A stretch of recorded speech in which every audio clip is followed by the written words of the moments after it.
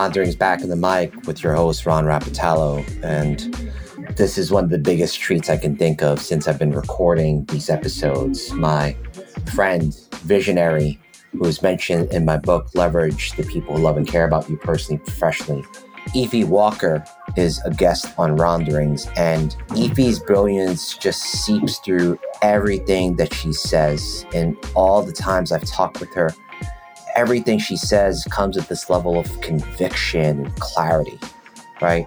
And when you hear about how she's been able to come to that level of clarity, it seems so simple, and yet her immigrant story is at the root of why she is who she is. So take a listen.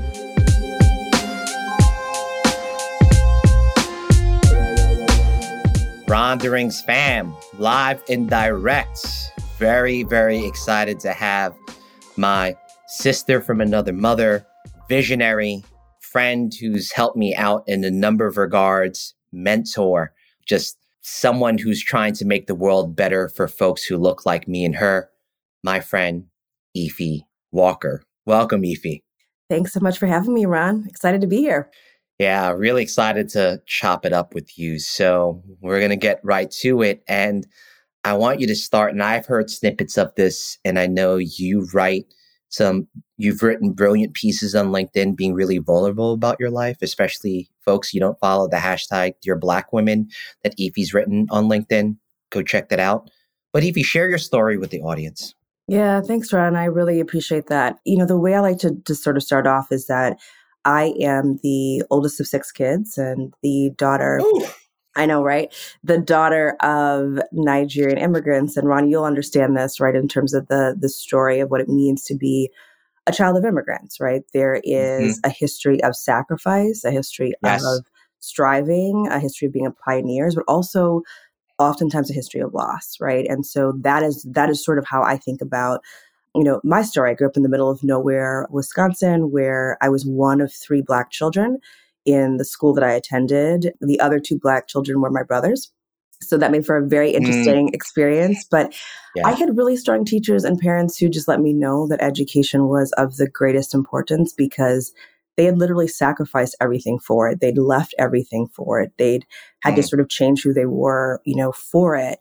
And that was a really solid upbringing. But then fast forward to college, where that was the first time where I had a professor really question my intelligence and my integrity, right? And he essentially said, hey, I don't think you are capable of earning this grade that I'd worked my tail off for in organic chemistry. I'll never forget it. And that was sort of the cracking of the veil, the cracking of if you just follow the rules, if you just, you know, if you're just the best, if you just work hard, that everything works out the way that it's supposed to, right? And that really carried me forward to just having to look at the world differently, right? So a little differently than those rules that my parents had taught me.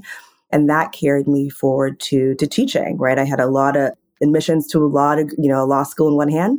Yeah. An option to teach for America, which, you know, surprising no one. There's sort of this running joke in the Nigerian community that Yvonne Orji has made very popular that, you know, there were 4 choices. I could be a doctor, I could be a lawyer, I could be a professor or a disappointment. And, you know, I was not trying to choose disappointment, but I chose to say my parents were like, what have we done? And so that was really the sort of opening for me into this broader thing, which I know we're going to talk about, of just inequities and how that plays out, right? I was teaching young people who reminded me of my siblings and who were the same age as some of my siblings. And the only difference between them and us was that they were growing up in a different zip code. They had been told a different set of things about their culture and who they were and whether that was valuable, whether that prior knowledge was worth bringing to school or was something that they should be suppressing in order to be successful. They were just told a different set of things than I had been told. Right. And, you know, I don't know if you know, this true visionary, the CEO and founder of Village of Wisdom, where he talks about the fundamental definition of learning is literally taking prior knowledge and applying it and trying to connect it to new information. Right. So imagine if as a young person, you're told that who you are, how you talk, how you dress, all these things Yes. That's trash. That's actually not the path to success. That's not what I was told. Right. But many of my students had been. And so that was a real eye-opening moment and really put me on the path to really thinking about inequity in our country. Yeah.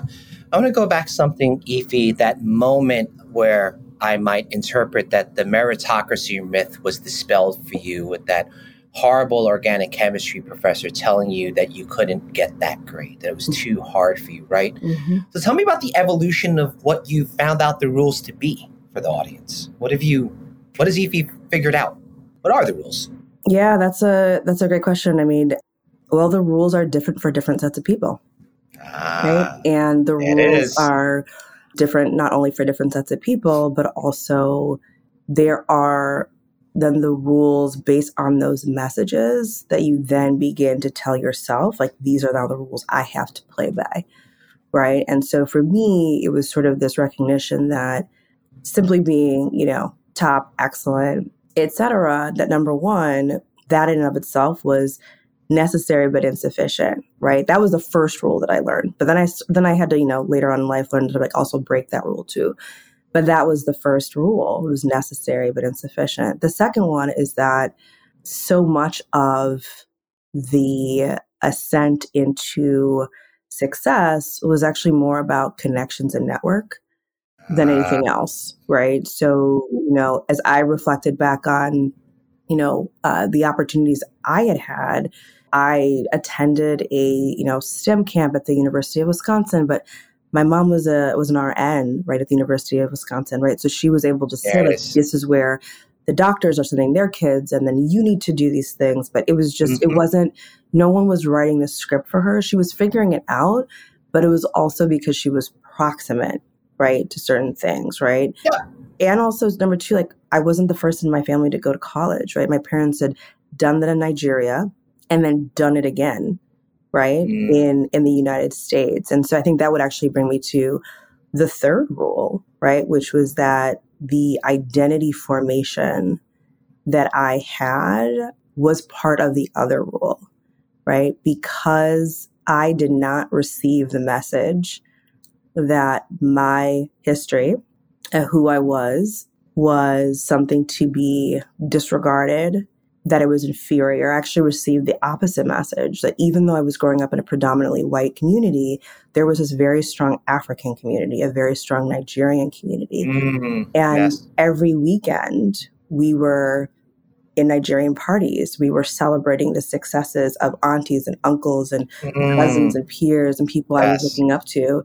So that kind of inoculated me, right? It sort of said, like, whatever you're hearing at school, that's actually the made up fantasy world. This is actually the real world, right? And so that identity formation was, you're smart. It didn't even need to be said, right? It was actually, if anything, it was probably more of a superiority complex, right? Like, we just thought we were better than everyone else, right? And so, in some ways, I mean, it's actually like one of the best protectors. I tell everybody that the greatest gift my parents gave me is that they weren't born here, right? That was actually they didn't have that. That was not a part of their history.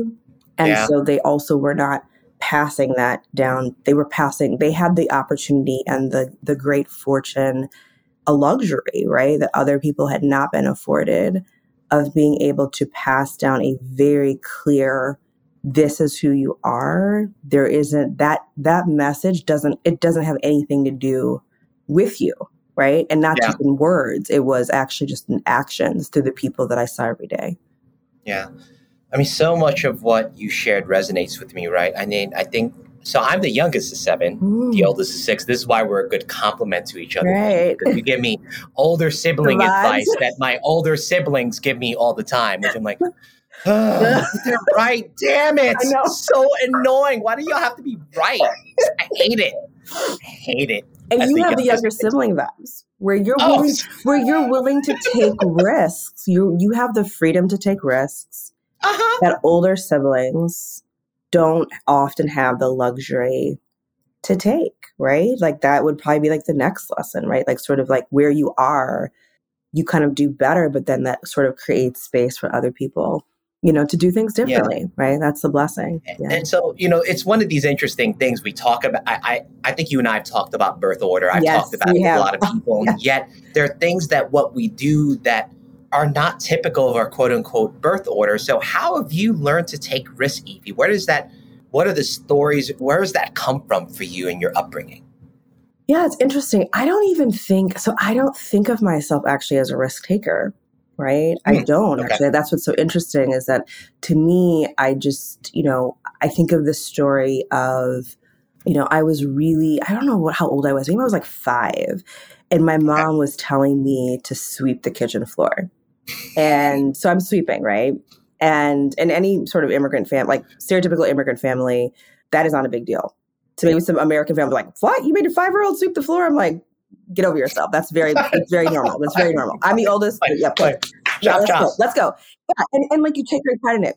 So I'm sweeping the floor and then I'm looking for the dustpan. I can't find it. And I'm like, well, I guess I can't sweep it up. And my mom was like, what is wrong with you? Go and find a piece of, thank you. I love this story. When you told me this story, I laugh. I'm like, oh my God. Like, you already know. Our immigrant moms all talking together. There's some psychic network of oh, you don't need a broom. Just put together some piece of paper. Right. They all have the same sort of orientation. And the thing is like, so for audience members who couldn't see what Ron held up, he held up a book, a piece of paper, something to sweep it up. And I was like, you just figure it out, right? Like that is innovation, is you take what you have and you use it to solve a problem, right? And that's when I think about immigrants, that's what I think of. I just think of a group of people who are innovators by design. Necessity, right? My mom would always say necessity is the motherhood of invention. When you need something, that is when you are at your most creative. You are trying to solve a problem. And so that's what I would think of myself as, less of like, I'm a risk taker, but really what is a problem that feels so painful that I have to solve it. Yeah. So that's what I would think of. And so I just have a lifetime of watching my parents just solve problems, right? With what they had and seemingly, with just, it wasn't like they weren't like seeking some source of validation. They weren't asking anyone for permission, anything. They were not asking anyone for permission to save themselves, right? So if my mom, I have a story of my mom going to a Chase Bank in Wisconsin in some of our earliest days, right before a trip to Nigeria, and she went to go and withdraw money, and they wouldn't give it to her. They said that they couldn't believe it was hers. She had ID. She had everything. This is a bank that she had gone to before. And she literally said, if you do not give me my money, I will call the police. And given what we think about now, how we talk about police now, my mom, but she just didn't have that as a history. She was like, in her mind, I'm like, I'm just like you. I will call the police. And if you do not give me my money, I will call the police. And they gave this like 4'10" woman with an accent who was like, you will do this thing. And like, that's what I saw on a regular basis, right? So to me, it didn't seem like, to someone else that might sound like a risk, but to me, it was just someone solving a problem. I have this thing, you were in my way, get out of my way and give me what I need, right? And so that's sort of the mentality, right? That I've sort of, when I need to think about how to solve a thing, I have those kind of memories to look back on to sort of tell me how to move. So Evie, you talked about at the end of your story that one of the through lines that we're going to talk about is solving around inequities, right? And so what are some of the problems you've been tackling since birth, right? And so I make this open-ended, right? Because obviously I would love to talk about the incredible work you did at Afore, right? But I know that how I've seen you, Evie, that while Afore is brilliant and amazing in this thriving talent broker business, I also know the totality of you is not limited to just what you've built at Afore. So that's why I asked in this really open-ended way. Yeah, I really appreciate it. I think it's just, in terms of how I've tackled it, I think it's just as it comes, right? It's just as it comes, right? Again, like I have the good fortune of having really powerful models of what it looks like. And they didn't really frame it as tackling inequity, right? Like, I don't know how your mom would talk about it, Ron, or maybe your dad, but weren't using this language that we use now. That was not what they were talking about. They were, right? It didn't exist in their worlds. It didn't exist in their world. And it wasn't actually this like grandiose sort of, I'm here to save. It was like, I need to have these things be right for my children, right? I need to ensure that my child is in the right advanced classes and you're preventing them from doing so. It is, oh, my child, you're trying to hold my child back and say that they don't know what I'm going to actually require that you give them this test again. And now we're going to do it while I'm sitting in the room with you, right? I mean, those are the things that I saw as a young person, seeing my mom do that again and again and again. So for me, it was those sort of moments of having to say, wait a minute, someone's giving you a no, and that's not acceptable, right? So I think of even small ideas, right? So my siblings will tell you that, you know, maybe it was destiny that I was going to be a teacher at some point, because even at a very young age, I was like playing school. We're going to do school. So I have this information. So I'm going to make sure you have it. So by the time you get to school, you'll be ahead of everybody else. And I think at some visceral level, I understood that they needed armor, right? Going into the setting. And the armor that I had seen my parents wear was that they were always smarter than everybody else. At least that's how it appeared to me, right? That was the armor that they had, right? And that gave them, to me anyway, it seemed like that gave them sort of the moral authority, right? The confidence. It wasn't a false confidence. That knowledge let them know that they could question someone and say, you know what, that thing is not right, right? So I saw myself doing that for my siblings. When that incident happened in college, right? I could have gone directly to law school, but there was a sense that was like, no, I don't want the thing that just happened to me. And my mom was there as an advocate and helped me navigate that entire process. That shouldn't have never happened, right? But there are kids who are just like me. Let me go and teach, right? Let me go and teach. And then in seeing, you know, through teaching, but I also saw the limitations of that, right? How so many of my kids were also getting caught up in an unfair criminal justice system that didn't treat them like children, that they actually never should have encountered in the first place, right? And so that led me to law school, right? Where I then thought, okay, through law, maybe I can also affect change. But then I also saw how corrupt and inhumane and how the balance of justice was actually not tipped towards fairness. It was actually just tipped towards wealth, right? And privilege in our country. And the more wealth you had, the more privilege, the more likely you were to be found, you know, innocent, right? And that actual innocence had nothing to do with whether you got a fair, you know, sort of day in court. And so I think what I've seen through the arc of from my career is really this sort of quest to see, like, is there this thing? Is there this tool? Is it through education? Is it through law? Is it through talent, right? What is the mechanism by which I can finally press this button and see, you know, sort of justice meted out, meritocracy played out, fairness playing out? And I think now looking back, I can say that I actually don't think there isn't one lever, right? That's the lesson. That's the hardest, most painful lesson, right? But that there's actually this accumulation of things that can give you better odds, right? But that there actually aren't any guarantees when you are a leader of color. You actually can't outmoney it, right? You can't out neighborhood it. You can't degree it, right? Like, you can do all of those things and still you can be a Black woman who is still 3 times as more likely to die while giving childbirth than a woman who did not graduate, a white woman with no college education, living in,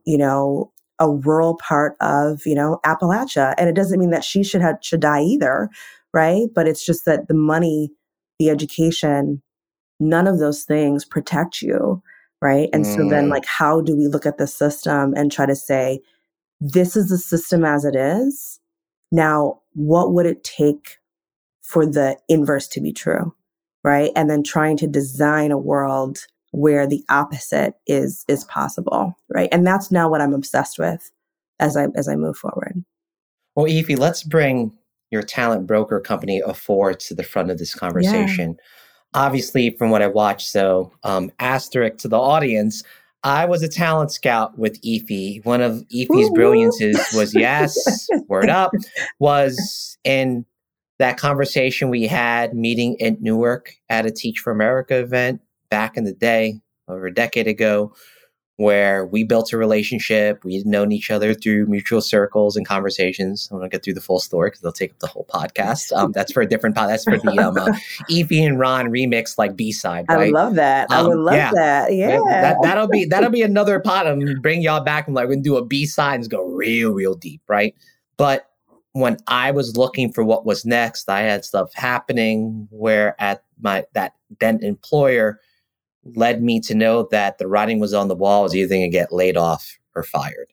And when I reached out to you, your generosity, as well as my friend and current employer at Agility Consulting, Christina Greenberg, gave me this gift of saying, Ron, I see you, I hear you, I value, come work with me. Mm-hmm. Right. So I wanted to put that story to light because not only are you someone that I deeply respect when I think about this Tagalog term that I've been playing around with, understanding my own lived experience, kapwa, interconnectedness, shared unity. You demonstrated that to me in that moment. And there's this other Tagalog term that I think can be controversial in spaces because it can have a not so good connotation for like the lifetime of it. Utang na loob, which I've often talked about, debt of the heart. But sometimes utang na loob on steroids means, well, connection of Philippine siblings to family means that you do, and you maybe I feel this in like probably every conversation I have with friends who have ailing older parents is this tension between you want to support your parents and do things for them, yet at the same time, there are cultural expectations that are different from how we have lived here in America that make it really tough to be able to find the right way to say, maybe mom and dad, I can't raise you, support you and give you the care that you need because not only do I maybe not technically have the ability to do it, the level of weight that is, I don't want to drown me and my own family by having, so I'm going to have to find this middle ground. And yet the cultural expectation, I think of like utang na loob in Philippine culture is like,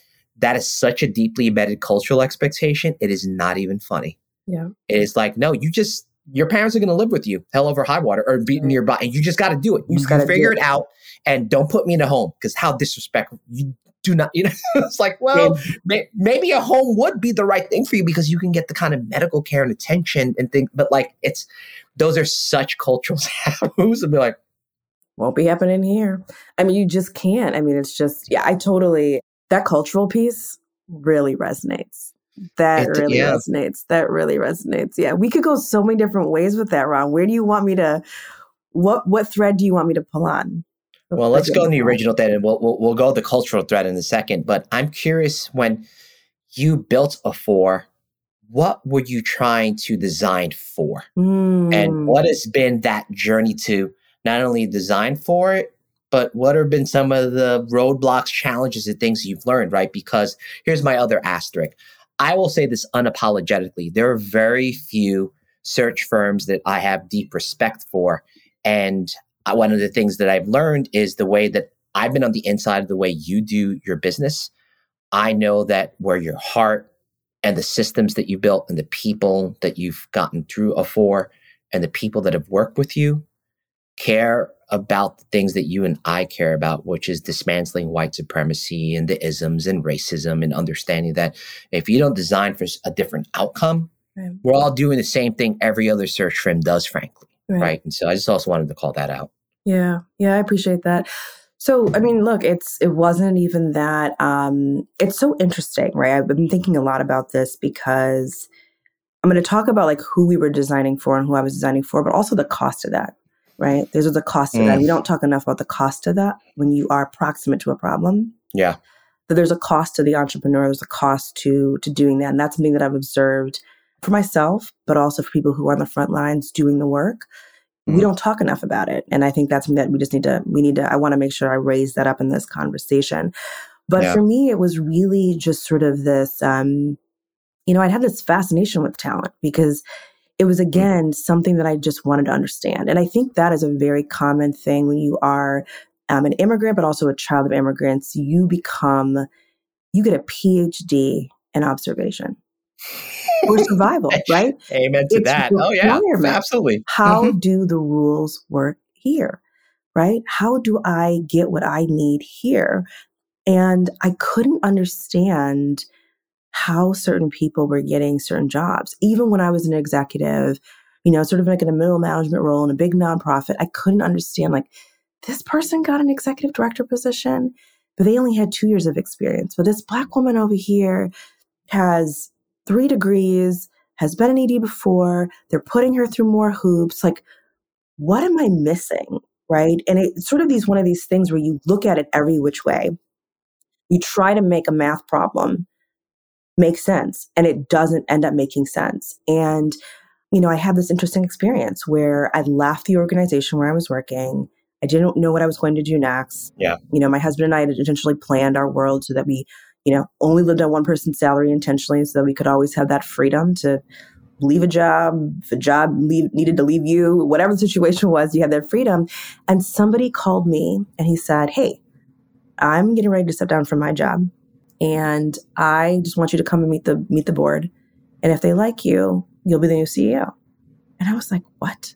Who does that? And so in my mind, I thought, why people? Who does that? Ron, who does that? I mean, who does that? And so I was so shocked. And I was like early 20s. I'm like, what?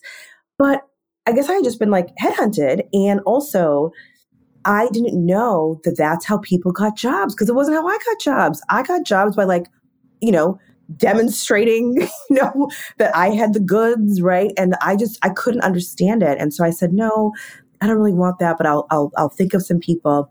And he said to me, "Well, how much do you charge for that?" And I said, I didn't know you could get for that, Ron. I said, "I'll get back to you in 24 hours. Again, necessity, right? Motherhood of invention. Right. And that was 12 years later. But in that process, what I became obsessed about was how genius is equally distributed, but access is not. The reason why I got that call was through the access I had from the job that I'd had that put me out in front of all these billionaires and millionaires and all these executives who then saw me, right, in a certain way, experienced me in a certain way, and so picked up the phone and basically said, "Do you want this big job? Come meet with us, come shake some hands, have some dinner, and the job is yours." And so once I'd gotten that little peek behind the curtain, I was hooked. I wanted to understand, was this a fluke? Was this just me? Is this like a thing that like people really do? And if so, I've got to figure this out so I can go tell the others. This is how it works, right? Like, go tell people this is how it works. But what I actually discovered in the process of beginning to run searches, and quite frankly, to your point, Ron, trying to copy others, right? Trying to copy the other firms, was it didn't work for me, right? There was a power imbalance. A lot of our clients were used to treating search firms like the help. We're used to, not accustomed to taking advice from a Black woman. We're not accustomed to saying, actually, there are real constraints. And if you do not change the conditions in your waters, you will get the exact same results. And no, I am not going to turn myself or my team into a mess because you are unwilling to examine your cultural waters. And until we talk about those things, then we're not the right firm for you, right? So what I was trying to design for Black women at the center to say what would need to be true for us to come into organizations, 1, to find the roles, 2, to enter those roles, and then 3, to be able to thrive and actually do what we came to do once we were there.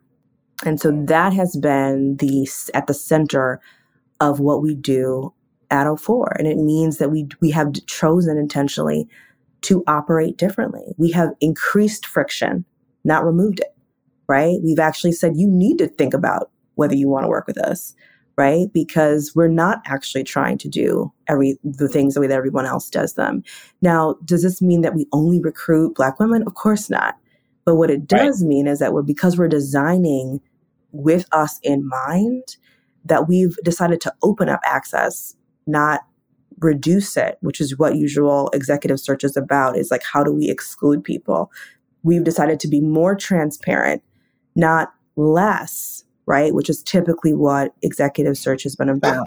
Oh my God. Right? Gatekeeping, right? The gatekeeping, right? We've like chosen to like force organizations to say, no, you don't just get to examine people like chattel, right? If you want to be real about it, right? Let's like go there. Right. They actually have a right. This is mutual, to come in and say, what is going on in your house? Do I want to enter your house, right? All money's not good money, right? So what is going on in your cultural waters first? Am I excited about that? And if I am, I can opt into that opportunity. But if I'm not, then it's not going to be the right opportunity for me. Right. And so that is how, like, sort of the genesis of like why.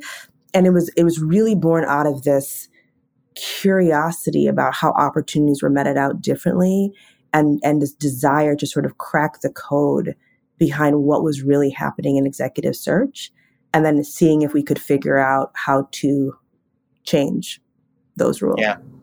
So let's get a little brass tacks for the audience. Yeah. I mean, I know some of this insider base, but I also know things have evolved at O4 since I was a talent scout there. So when you are designing for Black women, right, and opening access, what are some of the things you'd be willing to share with the audience about what that looks like, that dynamically makes how O4 does its work differently than every other exec search firm that I know, including mine? Yeah. So one thing I'll say is, like, I don't know what everyone else does, and we've really never been concerned with what everybody else does. But what we do know is, what I would see is that there was a lack of information. And I thought that was disrespectful. I thought it was disrespectful to a woman we don't live single issue lives, right? Many of us are, you just mentioned, we're wearing the crown of, we're working, or we're a partner, we're daughters, we're mothers, we are aunties, we are all these different things. So from my perspective, how dare you come to me about an opportunity and not have basic information that I need? You need to be able to tell me what compensation could look like in full. You need to be able to tell me information about where the organization is going and real challenges, and not just high level fluff, right? You need to give me an opportunity to talk to the person that I might one day work with. And I don't think I should have to wait until I get to the end of the process to do so, especially when you know that there is Joe, Billy, and Bob who are getting backdoor conversations and can go around the executive search process and have a conversation with the board member, so that when they show up for their interview, they sound like they're already speaking your language, but I don't, because I didn't have that internal connection. Those are some of the things, at least from an access perspective, that we require, right? You have to demonstrate the level of respect that you would for someone who was a friend with other people. And so in our world, we're actually not saying, let's remove all the inequity. We're actually saying, double down on it. But for everybody else, do what you would do for your buddy. Give everybody the buddy treatment. So brilliant. Give everybody the buddy treatment. Right? That's an example of, in a what seems like a small thing becomes actually a big thing, where we have literally had women who have had some of the most powerful jobs weep actually with us, and actually say at the end of a process, it actually doesn't matter whether I get this role or not. It doesn't matter if I take it or not. But what I know to be true is that in this process, I have been more cared for. I have been in the center. There has been a container of care put around me. So this path where it is often where you're feeling rejected, you feel vulnerable, you're being inspected, where I've walked out with my humanity. And to us, if people are saying that at the end of our process, then we've done our job. There's a reason why you and I often talk. So one of the things, I'm going to zoom out for a second, right, that I talk about in shameless plug time. Leverage the people love and care about you personally, professionally. Efi, you're one of the archetypes of people in my circle of champions, is the visionary. And one of the things I talk about openly in the book is how it's not how frequently you and I talk, it's when we do talk. Mm. So let me come back then. Okay. So you talking about this creation of care, of being able to censor Black women, and transparency and access to information, this idea of sharing information you would to your friend to give them a leg up on the process, right? We're going through that journey right now to agility. Interestingly enough, I think this is something that people feel in their bones.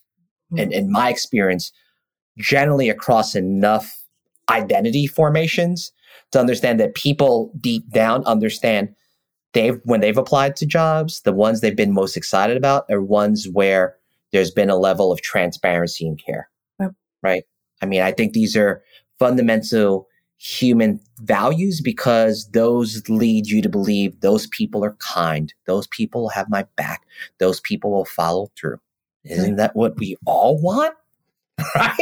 And it's interesting we're having this conversation of like, within our construct, redesigning what our process could be and redesigning our process. Like the thing that I had learned from you that I still struggle with about how we then do it within our context where I work is how do we redesign for the candidate in mind, period, writ large, right? And these ideas that similar to what you said, it's like, wait a second, shouldn't we be transparent information? Shouldn't we share more? Isn't it the service that all of the time, because it is a time suck to be able to have one-on-one conversation, saying the transparent thing means that you don't reach everybody. Surprise, ding, ding, ding, ding. I'm like, what if we actually, and interestingly enough, similar to the clients you get, I think a lot of the clients we've started to get in my full-time role at Agility as I've been doing search, they understand intuitively, even if they aren't always quite as excited about in practice, to be clear. Right. And I'm sure the wordsmithing of those FAQ documents are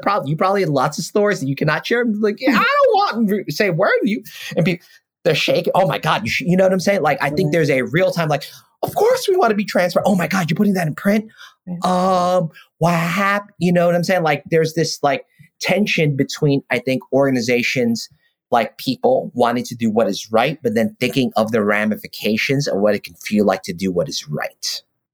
So how does A4 balance that tension? Because I having worked with y'all and like seeing these things in real time, I remember experiencing even the clients are resisting. It's like, Ron, welcome to the world. I'm like, oh yeah, that's right. Yes. I'm like, let me not go through the litany of flasks, but like, how do y'all navigate that? Because that is something that like, there are times, and forgive me, Lord, for saying, I just want to choke somebody. I'm like, really? Really? I'm like, no. And then that's like anger translator for Ron. And then Ron in front of him is like, well, let's step back here for a second. So curious, like, how have y'all navigated that? Because that is not an easy tension, I imagine, to navigate.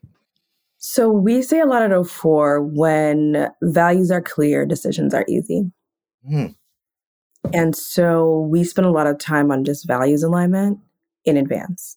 It doesn't mean that the conversations are always fun, but I think what we've seen is that when you're asking someone to do something new for the first time, like you like to work out, Ron, the first time you go in and, you know, you've got to do something new, it hurts, right? It's painful. But what is helpful is having a guide, right? It's having someone who can spot for you, someone who can say, you know what, this load right here might be too much for this first time. And so that is the role that we can play. It's not to promise that it's not going to be hard. It's not to say that it is going to be easy, right? But it is to say, is this what you believe, right? Is this the leader you want to be? All right, then this is what it takes. And it's an offering. Are you willing to do that? We're not here to actually try to convert the unconverted. We're not trying to do that. We are talking to the converted, the people who already believe what we believe. And now it's just about the doing it. And that's hard. That's hard for you in parts of your life. It's hard for me in parts of my life. So we don't try to pretend, and actually have a lot of empathy for where they are starting, it's a very hard thing to do. You are essentially saying to somebody, I'm opening my home to you. I don't open my home to everybody. You want me to open my home to everybody and let them all see? And like, I have to do a showing. You sold a home, Ron. I mean, like, you've gone to homes. I'm selling a home right now. I have to let somebody come and inspect my home every Friday during an open showing, always. And so they can come back and tear it apart. That's a hard thing to do. So I have a lot of empathy for that. And then the reminder, though, for the people who believe what we believe, they know, right, that they want someone who's excited about all of them. And that the pain of actually having someone leave because you didn't actually share all of you is actually worse, right, than pretending to be part of those things, right? And so our job, if we're doing our job well, is to frame that, right? And we talk a lot about frame or be framed. A smart candidate would find this out anyway, right? So you that's right. have the opportunity to frame it up front. You get to stand out and be different, right? And so that's what, a lot of our work is. It's really about working with our clients to do that. But I'll say, Ron, like, we've had really difficult things that have been said in FAQs. And the interesting, I read them. I'm like, oh my God. but they have, right? Like, for your audience members, I mean, we've had organizations where we've said, look, like, there's never been a Black woman hired in a senior level role who stayed for more than 1 year in the last 20 years. You should know that. You should know that it has nothing to do, obviously, about Black women's capabilities. It has everything to do with the system that has prioritized and rewarded white men. That was in an FAQ. Now, to some people, that might sound like, how could you possibly say that? Yeah. But it was also true. And the fact that it was said actually attracted people who would have never considered that organization because they were like, oh, wait a minute, they might actually be willing to reckon with what we all know to be true. So maybe this is actually a place where maybe I can thrive, right? And so that's another way to look at something that is scary is like, does this thing get me what I ultimately want? Yeah. Wow, Efi. I know the last conversation we had, we were starting to talk about, I don't want to say what's next, but that's almost what it feels like. I know that Efi, you're like me, like you have 7 million ideas of things you could be doing. So like, what is Efi Walker working on? Not just a form, but what's Efi Walker working on for what's next in this continued addition of brilliant things that you do for the world? Putting myself first. Say more. That's the number one thing. The number one thing is putting myself first, right? I think that a lot of this actually goes back to what we talked about before, which is, I heard this from the, founder and CEO of Camelback Ventures, who talked about his sort of his learnings, right, of watching entrepreneurs of color for the last decade. And one of the things he said was that his big question is, what would it look like to ask ourselves about, how we support entrepreneurs who are proximate to the problem? We always say that being proximate to the problem is, great because those are the people who come up with the solutions. It's true, but we also dismiss and undervalue and assume that because they're proximate and because they started a business that they're fine. But there is a cost to being that close to the fire all the time, right? There's a cost to it, right? So Amen to that. You are solving for Black women and you are seeing the trauma over and over, you are the one who has to have that conversation with clients where they are dismissive, they are rude, they say racist comments, they are insulting. They are insulting you. They are insulting your intelligence. They are challenging you in ways that feel disrespectful that they would never do, right? If you were just your average white guy, there's a cost to that, right? There's a cost to constantly doing that. And then running an organization where you have brilliant leaders, many of whom are Black women, many of whom are mothers or playing a mothering role to somebody. And who've also faced those things. What does that do? What is the cost of that to a human being? how long should one do that?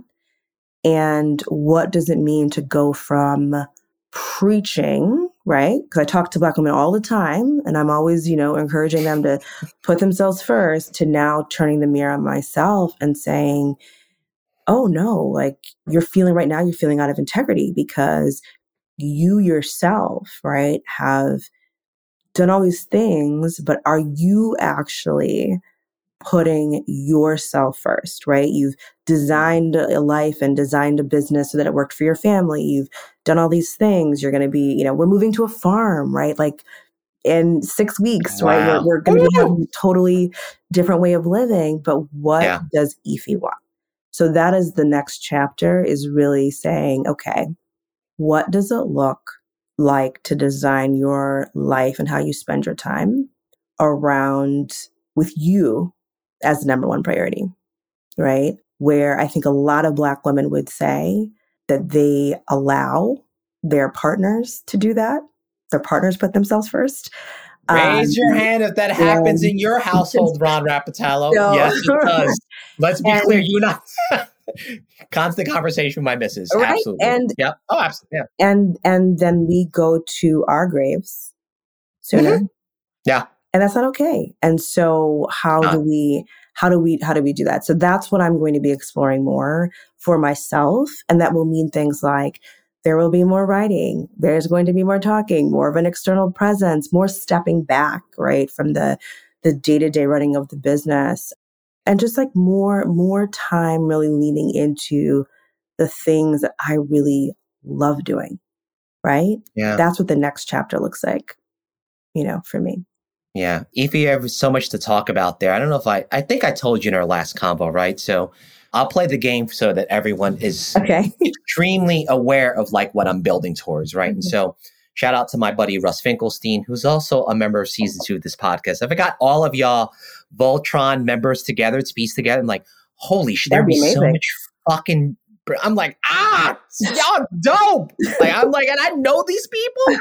Aren't I wealthy? Like, that's the blessing, right? But one of the things that Russ talked about in his podcast episode with me and his article was this idea of like building a portfolio career approach. Yes, that's right. And look, I will be the first one to say I'm extremely blessed to have a senior leadership role at an executive search firm, a talent equity consulting firm that allows me a good deal of flexibility and autonomy with the agreement of me meeting results and supporting people. Like all those things have to be true too, right? I don't get to, freelance and do things as much as I do unless, unwritten rule, which I've shared with many people inside of my company, is like, look, if you do good work, you're just going to be given a lot more space. Right. That's unfortunately like a life thing. I'm not saying that's right or wrong. It just is. We can question the equity statement of that, but like, that's what I've experienced. And as a cis hetero male, know that I squeeze that every damn day. I'm always trying to like break rules and like have things be made flexible for me. Right. But this idea of like writing more, speaking more, Efi, I'll tell you and I'll tell the audience, like the book and this podcast are also meant to like be support for my public speaking career in business. Yeah. Right. And then masterminds, products around what I do well. And surprise, surprise, why did I create this podcast? Because it's about talking to dope people in my life and storytelling that and knowing that, wait a second, those 20 years of learning interview people. Oh, wait, I could do something with that? Right. No way. I'm like, oh, shit. Turns out. Right? Turns out. Wait a second. Oh, and the same care and brilliance that you've used interviewing people, that your brilliant Black female colleagues at Afford do, that my brilliant colleagues do, that I do. Wait a second. That's all done with care and transparency. That interviewing, when done really right from a humanistic standpoint, is holding people with care, having them share their stories, their dreams, their aspirations, being vulnerable with you. When you do that well, I'm sure, Efi, you probably have stories of people cry. I have way too many stories, like when I've done interviews, which has not been recently, people crying to me. Because there's something like when you bring yourself as an interviewer to a conversation, or that I try to do in hosting this, but when I bring my full self, magic happens. You cannot have magic happen if I'm like, Sure. If people saw me on video, it'd be like, "Oh, he was really stiff there." Like you can't. And there is, I mean, surprise, surprise. There feels like there's risk to it, but when I think in my spiritual world, Efi, I don't think of it as risky. I think about it as being able to be who Ron is. And look, I know by design, my own upbringing was putting myself first, right? I'd be the first one to say that. I constantly have this conversation with Shanita, right? Is like, you know, Ron, I wish I could do things and be more selfish like you. It's like, babe, you should. We should talk about what that is, right? In terms of like you doing more for yourself. And I think she started to do that. And I think that's for me, like, you know, for us as a family unit, like I'm the first one to say, I don't want to live a life where the missus isn't around anymore. I'll be the first one to say, I probably go 3 months after she goes. If she goes first, I'm like, I'm not hanging around. I don't think. Right? I'm just being real, right? Just, you know, but Eve, we're closing in on time. Yeah. And so I wanted to ask you the other bookend of these episodes. What's the rendezvous you want to share with the audience? Ron, you actually really touched on it really beautifully, which is, you know, this sort of, you mentioned the sort of portfolio approach to career, which is, I think for most of us, everyone on your podcast has a certain level of means, right? So I'm not meaning to sort of say this as a blanket statement for everyone, but for the folks that are probably listening to you and who you've had on your podcast, we have the tools to create the lives that we want, right? And I think up until this point, you know, it's just really powerful to watch people do that. You know, the big rendering that I've had is the hardest part is just deciding, right? And like people are like, oh my God, how did you do this? How did you do that? How did you decide? How did you know when it was time? Oh, I've wanted to, you know, my husband and I have been talking about, let's move somewhere and let's do this thing. And when I ask about why, or leaving a job that's really toxic, or making that transition, or leaving a situation and just essentially changing your life, what I've learned over time is that the most difficult part is just deciding. But once you've decided, there really isn't anything that I haven't encountered resistance. That's the thing. It's like, it doesn't mean that things won't be hard. It doesn't mean that there's not real work to do, but the right people start showing up, right? The right opportunities start showing up, you start giving off a certain energy, right? That also like allows those things to come to you.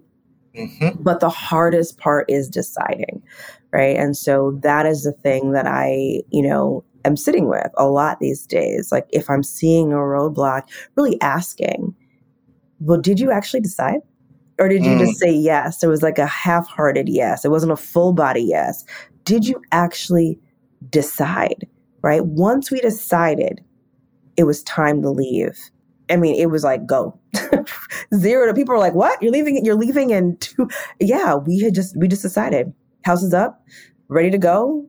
Land is bought, like we're moving to a farm. And that was that, right? But the hardest part was just the decision. So if I were to leave anything, is that as we go about the business of remaking ourselves, right? We're making our lives, our companies, our situations, you know, if we can just focus on like just making the decision, I really do think the rest falls into place. Yeah. And to take something, Efi, you said earlier, which will be the title of this podcast. So let me zoom out. So a lot of what I do to figure out the title of the podcast is to listen for key phrases and things that I think carry the ethos of this. And so I'll go back to why I think you've been able to make these kinds of decisions, right? And figure out to decide. Because your values are clear. One of the things I respect so deeply about you, Efi, from the moment we had that first conversation way back when, I could start to like connect the dots on who Efi Walker's values, what Efi Walker's values are, right? And the fact that you, like me, a lot of similarity in terms of the immigrant story, but like living different identities, right? Yet come to the same level of clarity that when we are upfront about our values, that attracts the energy of the universe and people to the pathway of where you want to go. And if we're willing to let go of what happens. Yes. Wow. It is That part part, about Ron. letting go, like Yes. I'm like, I was like, where's Elsa? Let it Right. go, let it Right. go. Can't Right. reach back Right. anymore. Like, but then, like, it is one of the things in my meditation practice that I Mm. say towards the latter end of my 20-minute. I'm not sponsored by Headspace, but maybe one day. But I do Headspace like religiously every morning. And Mm. towards the latter third of my meditation practice, I say three things: Mm. let go, Mm. let love, let light. Mm. Inhale, let, exhale, go. Mm. Inhale, let, exhale, love. Mm. Inhale, let, exhale, light. Because what I'm literally doing is manifesting the energy around me, which is also through people, and this idea of Kapwa and the fact that we are so interconnected. I think, Ify, your brilliance is understanding that in your identity as a Black woman, you centering your experience, Black women's experience, is actually good for everyone. Right. Right. And also understanding, like, I think in anti-racism work and liberation work, that what I've been witness to, not only in my household, but other brilliant Black women I know like you. And I could probably, the blessing that I have in my life is probably being able to like probably have a whole podcast episode of me naming all the brilliant Black women in my own life. Right. Right. Because there are many. Right. And I feel very privileged that I know many of you, you've let our hearts intertwine. Right. Is this idea of, when you censor the most marginalized, it's good for everyone. And yet the power dynamics don't want that, right? Because as we know, there are the few who are able to take advantage of this. And they're the ones fighting the fucking hardest. Right. Right. That's right. Yeah. And that's the tension I think that you and I, as entrepreneurs, as visionaries, are constantly fighting against. But if it's not this fight, then what is it? Frankly, right?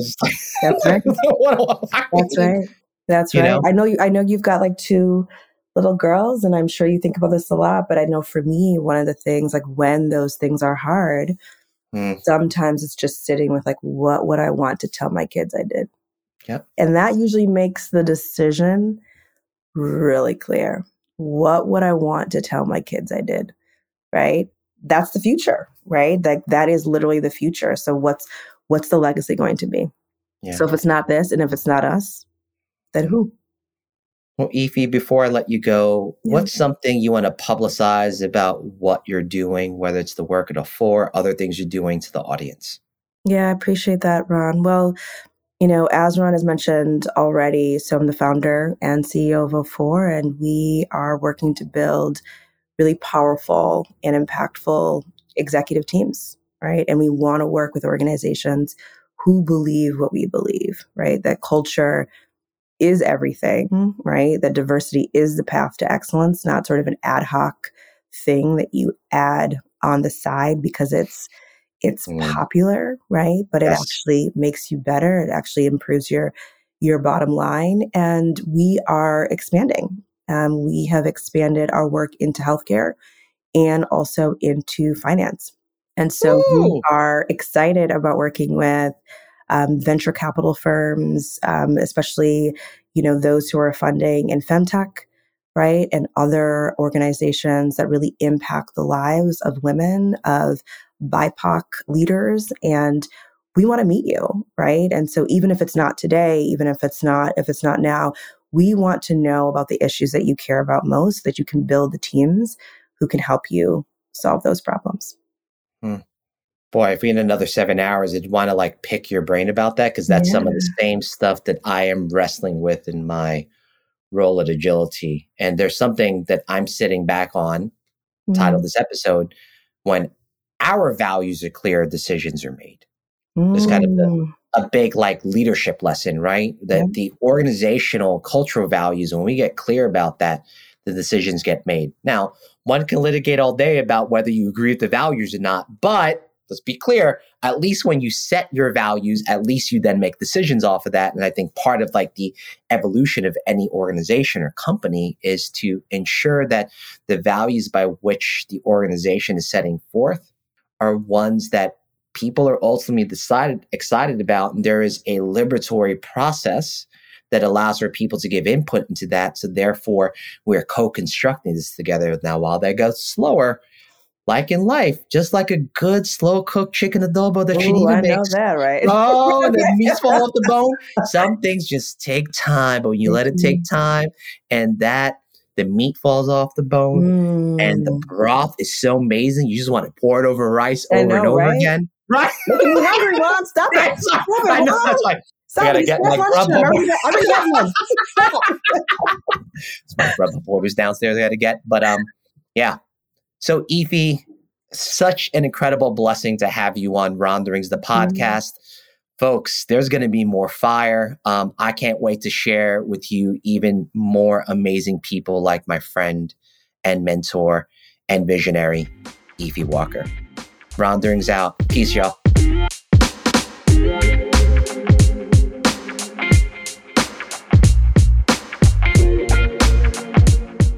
I just had a truth bomb shared by Efi. When values are clear, decisions are made. That's the through line of Efi's Nigerian immigrant story. Her parents are able to model that for her. I think she gives the lesson about, sweeping as a young girl in her mom's and dad's house and not having a dustpan. Her mom was like, figure it out, right? The value there was figure it out. We do what it takes. And I think Efi's always been someone who has figured it out and has centered the experiences, particularly of Black women, at the center of how she has made her decisions and the decisions of the organization she's at. So, Efi, you're a treasure. We're blessed to have heard your wisdom today. Ronderings out.